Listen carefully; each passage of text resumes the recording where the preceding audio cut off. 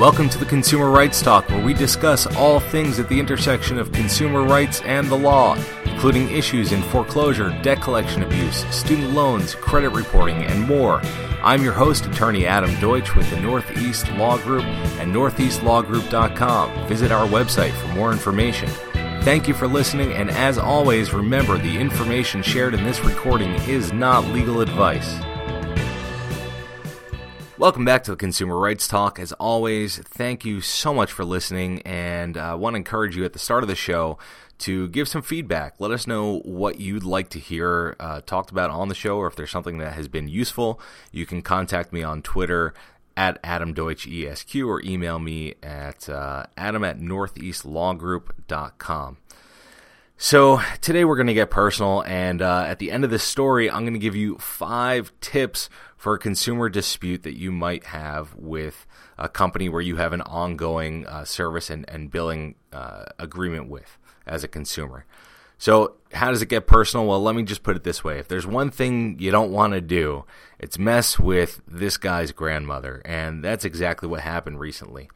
And I suppose the one shining light here is that I get to demonstrate to my grandmother what I do for a living. And it's certainly nice to be able to help family and close friends who wind up in a situation that so many of us as consumers find ourselves in. So here's the story.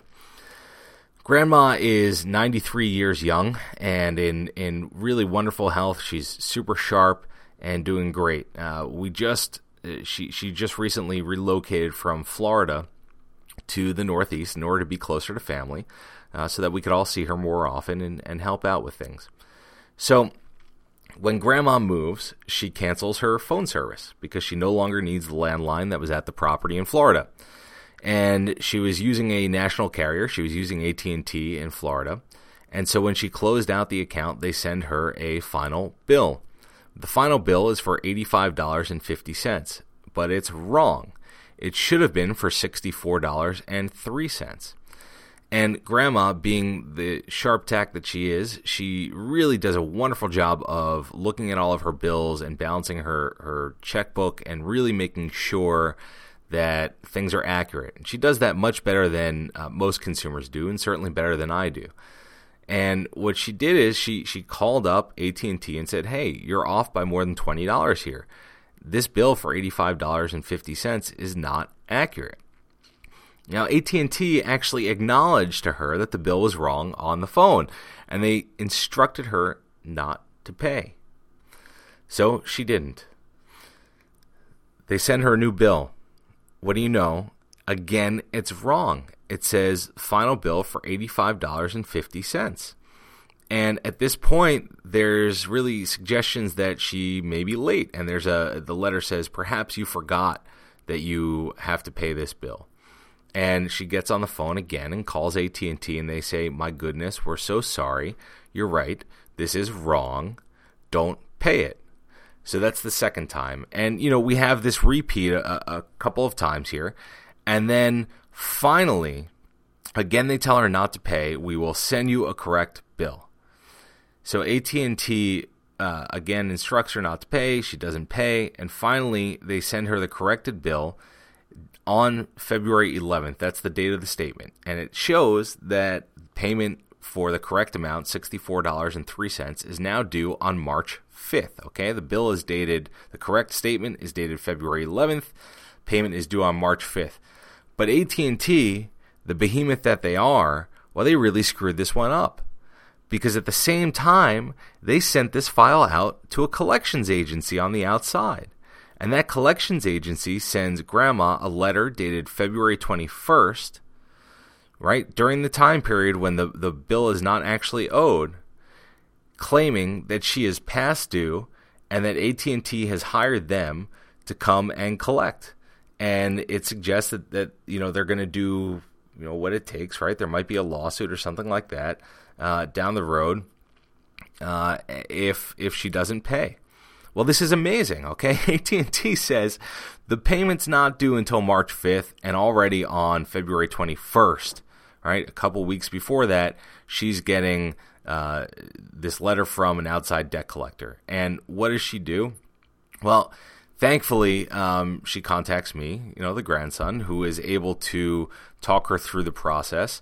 And I'm happy to say that certainly the AT&T has been paid, so there is no outstanding debt. And now what I've done is I've followed up and I've written to the third-party debt collector, and I'm going to make sure that this process is taken care of. But here's where I want to give you 5 key tips. And Grandma did a great job on her own with doing some of this. So here's tip 1. If you find yourself in a situation like this, where you have a dispute with a company over the amount that's owed, and you call them, you want to keep your own written records that are made at the time of the call. We say contemporaneous to the time that you make the call. And you want to write down the time, the date, and who you spoke with. And when you're dealing with a company like AT&T, and there is a large, network of people who just deal with consumer phone calls on the customer service side, they're likely to have an ID number as well. And you want to get that information for identifying purposes. Oftentimes you may be told on the phone that the call is going to be recorded for quality control. Make a note of that too. I think that's useful if you go to an attorney for them to know that, in fact, down the road, if you need one, that they can know that there's probably a recording of these phone calls. Okay, that's tip 1. Tip 2, you need to confirm the instructions, if there are any provided, back to the person on the phone to ensure that you're on the same page. Now, oftentimes, I'll refer to this as active listening, okay? So the idea is the customer service representative instructs Grandma not to pay and acknowledges that the final bill of $85.50 was wrong and it should have been $64.03. So I would have Grandma, in this case, repeat back to the person. I just want to confirm that you're telling me that the amount I've been billed at $85.50 is not accurate, that I should not pay that amount to AT&T at this time, and that AT&T will be sending me a corrected bill in the amount of $64.03, and that I will pay once I receive the corrected bill. Okay, so you repeat those key things back to the person, and the reason you want to do that is because, one, a lot of times when you're on these customer service calls, you have your adrenaline pumping, your heart rate might be up a little bit. It happens, right? And you don't necessarily hear everything accurate. So number one, you want to make sure that you're really receiving the information being given to you exactly the way the person intends it. And the second thing that's really important here is you're giving that representative an opportunity to backtrack on the instructions they've given you. So if you repeat those instructions back and they say, no, that's not what I'm saying. What I'm saying is that you do need to pay now, or whatever the case may be. It's important to have that ironed out, because in this case, when AT&T then sends for a second time the wrong bill, we will have a record of Grandma having previously confirmed that they admitted it's an error and all that type of thing. And you want to make sure you can do that as well for yourself. And then we have tip 3. You want to keep copies of all the documents that you receive. Now, in this particular case, I have one of the wrong bills that Grandma did keep, and then I have the corrected bill, and then I have the debt collection letter. But there were additional communications along the way that were not kept. In this case, I'm able to do enough with what I have as an attorney, but ideally the situation is a client comes into my office and they have kept copies of everything. Now, look, today, you don't need to keep paper. You can scan everything, and that's good enough. We don't need to have more clutter in our lives. You never know if you're going to need something, but it really is a good idea to get in the habit of any time that a billing statement comes to you from a company, that you scan it or file it away and maintain it for several years, because you just never know. In my office, I try and keep everything digital, have as little paper as possible, and I've really started to do the same thing at home in my personal life. And so that's something that you should do, and that's, of course, tip number 3. So let's take a look at number 4. Tip 4, if you are contacted by the third-party debt collector, I strongly suggest that you communicate back to them in writing and not by phone.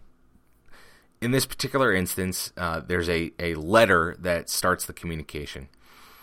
from the third-party debt collector. And they send the letter to Grandma, and it gives the person multiple ways to contact the debt collector back. You can go to their website, and if you do that, your only option is to make a payment. You can't file a complaint or challenge what they're trying to collect. You can call them, or you could send a dispute letter or other letter to them, okay? And it's really important that you do the letter for a couple of reasons. Number one, you want to have somewhat of a controlled environment. And once you get on the phone, these companies train their employees very well to try and coerce you into doing something that you might not want to do, such as paying money that's not actually owed, or getting you to admit something that suggests you've done something wrong when that's just not the case. So you want to really avoid getting on the phone. And the other thing is, when they send you the letter, assuming that they do, it will have instructions about how you can dispute the debt collection activity. And that dispute really needs to be done in writing. So that's the other reason why you want to do it that way. And I'm going to throw in, as an addition on this fourth tip, is when you do communicate in writing, make sure that you send it by certified mail so that you know it gets there. That's really, really important, right? You want to have tracking. Spend the extra couple dollars to have tracking and just know that it gets delivered. All right, so that's number 4. Here's the fifth tip, fifth and final, right? You want to check after this. Now, hopefully you've sent the dispute letter, you've done the follow-up with the company itself, and hopefully everything is getting resolved. But number 5, 6 weeks later, you want to follow up and check with the credit reporting agencies to see if any negative information has been reported that could adversely affect your credit history and credit score. Once a file has been sent out to collections, there's really high odds that it has also been reported as delinquent on your credit report. And if that's the case, then it's going to cause significant problems for you potentially if you go to borrow a car or do anything like that that's going to require some financing, or even if you're applying for a job, it could affect you adversely. And there are other, there's a whole different, that's a whole different podcast in terms of how to deal with that issue. And then here's your sixth, I guess your bonus tip of the day is if you get to that point, you find an issue with the credit or anything else along the way where you feel uncomfortable, reach out, find a consumer rights attorney. It's really worth doing. There are not enough of us out there, but we're there. And, you hear me say it all the time, but quite often, if there is a claim, it's going to be under a fee-shifting statute, and you could end up having all of your attorney's fees and costs paid for by the wrongdoer. So, that's it. That's the story. Like I said, it's personal this week, and I'll keep you updated what happens, but I've now sent the dispute letter out to the third-party debt collector on behalf of Grandma. We'll see what happens, because if they continue trying to pursue this, well, then things might end up having to be escalated, and I'll keep you posted, and we can follow the story. Thank you, as always, for listening to the Consumer Rights Talk. You know how to reach me, and I will catch you next time.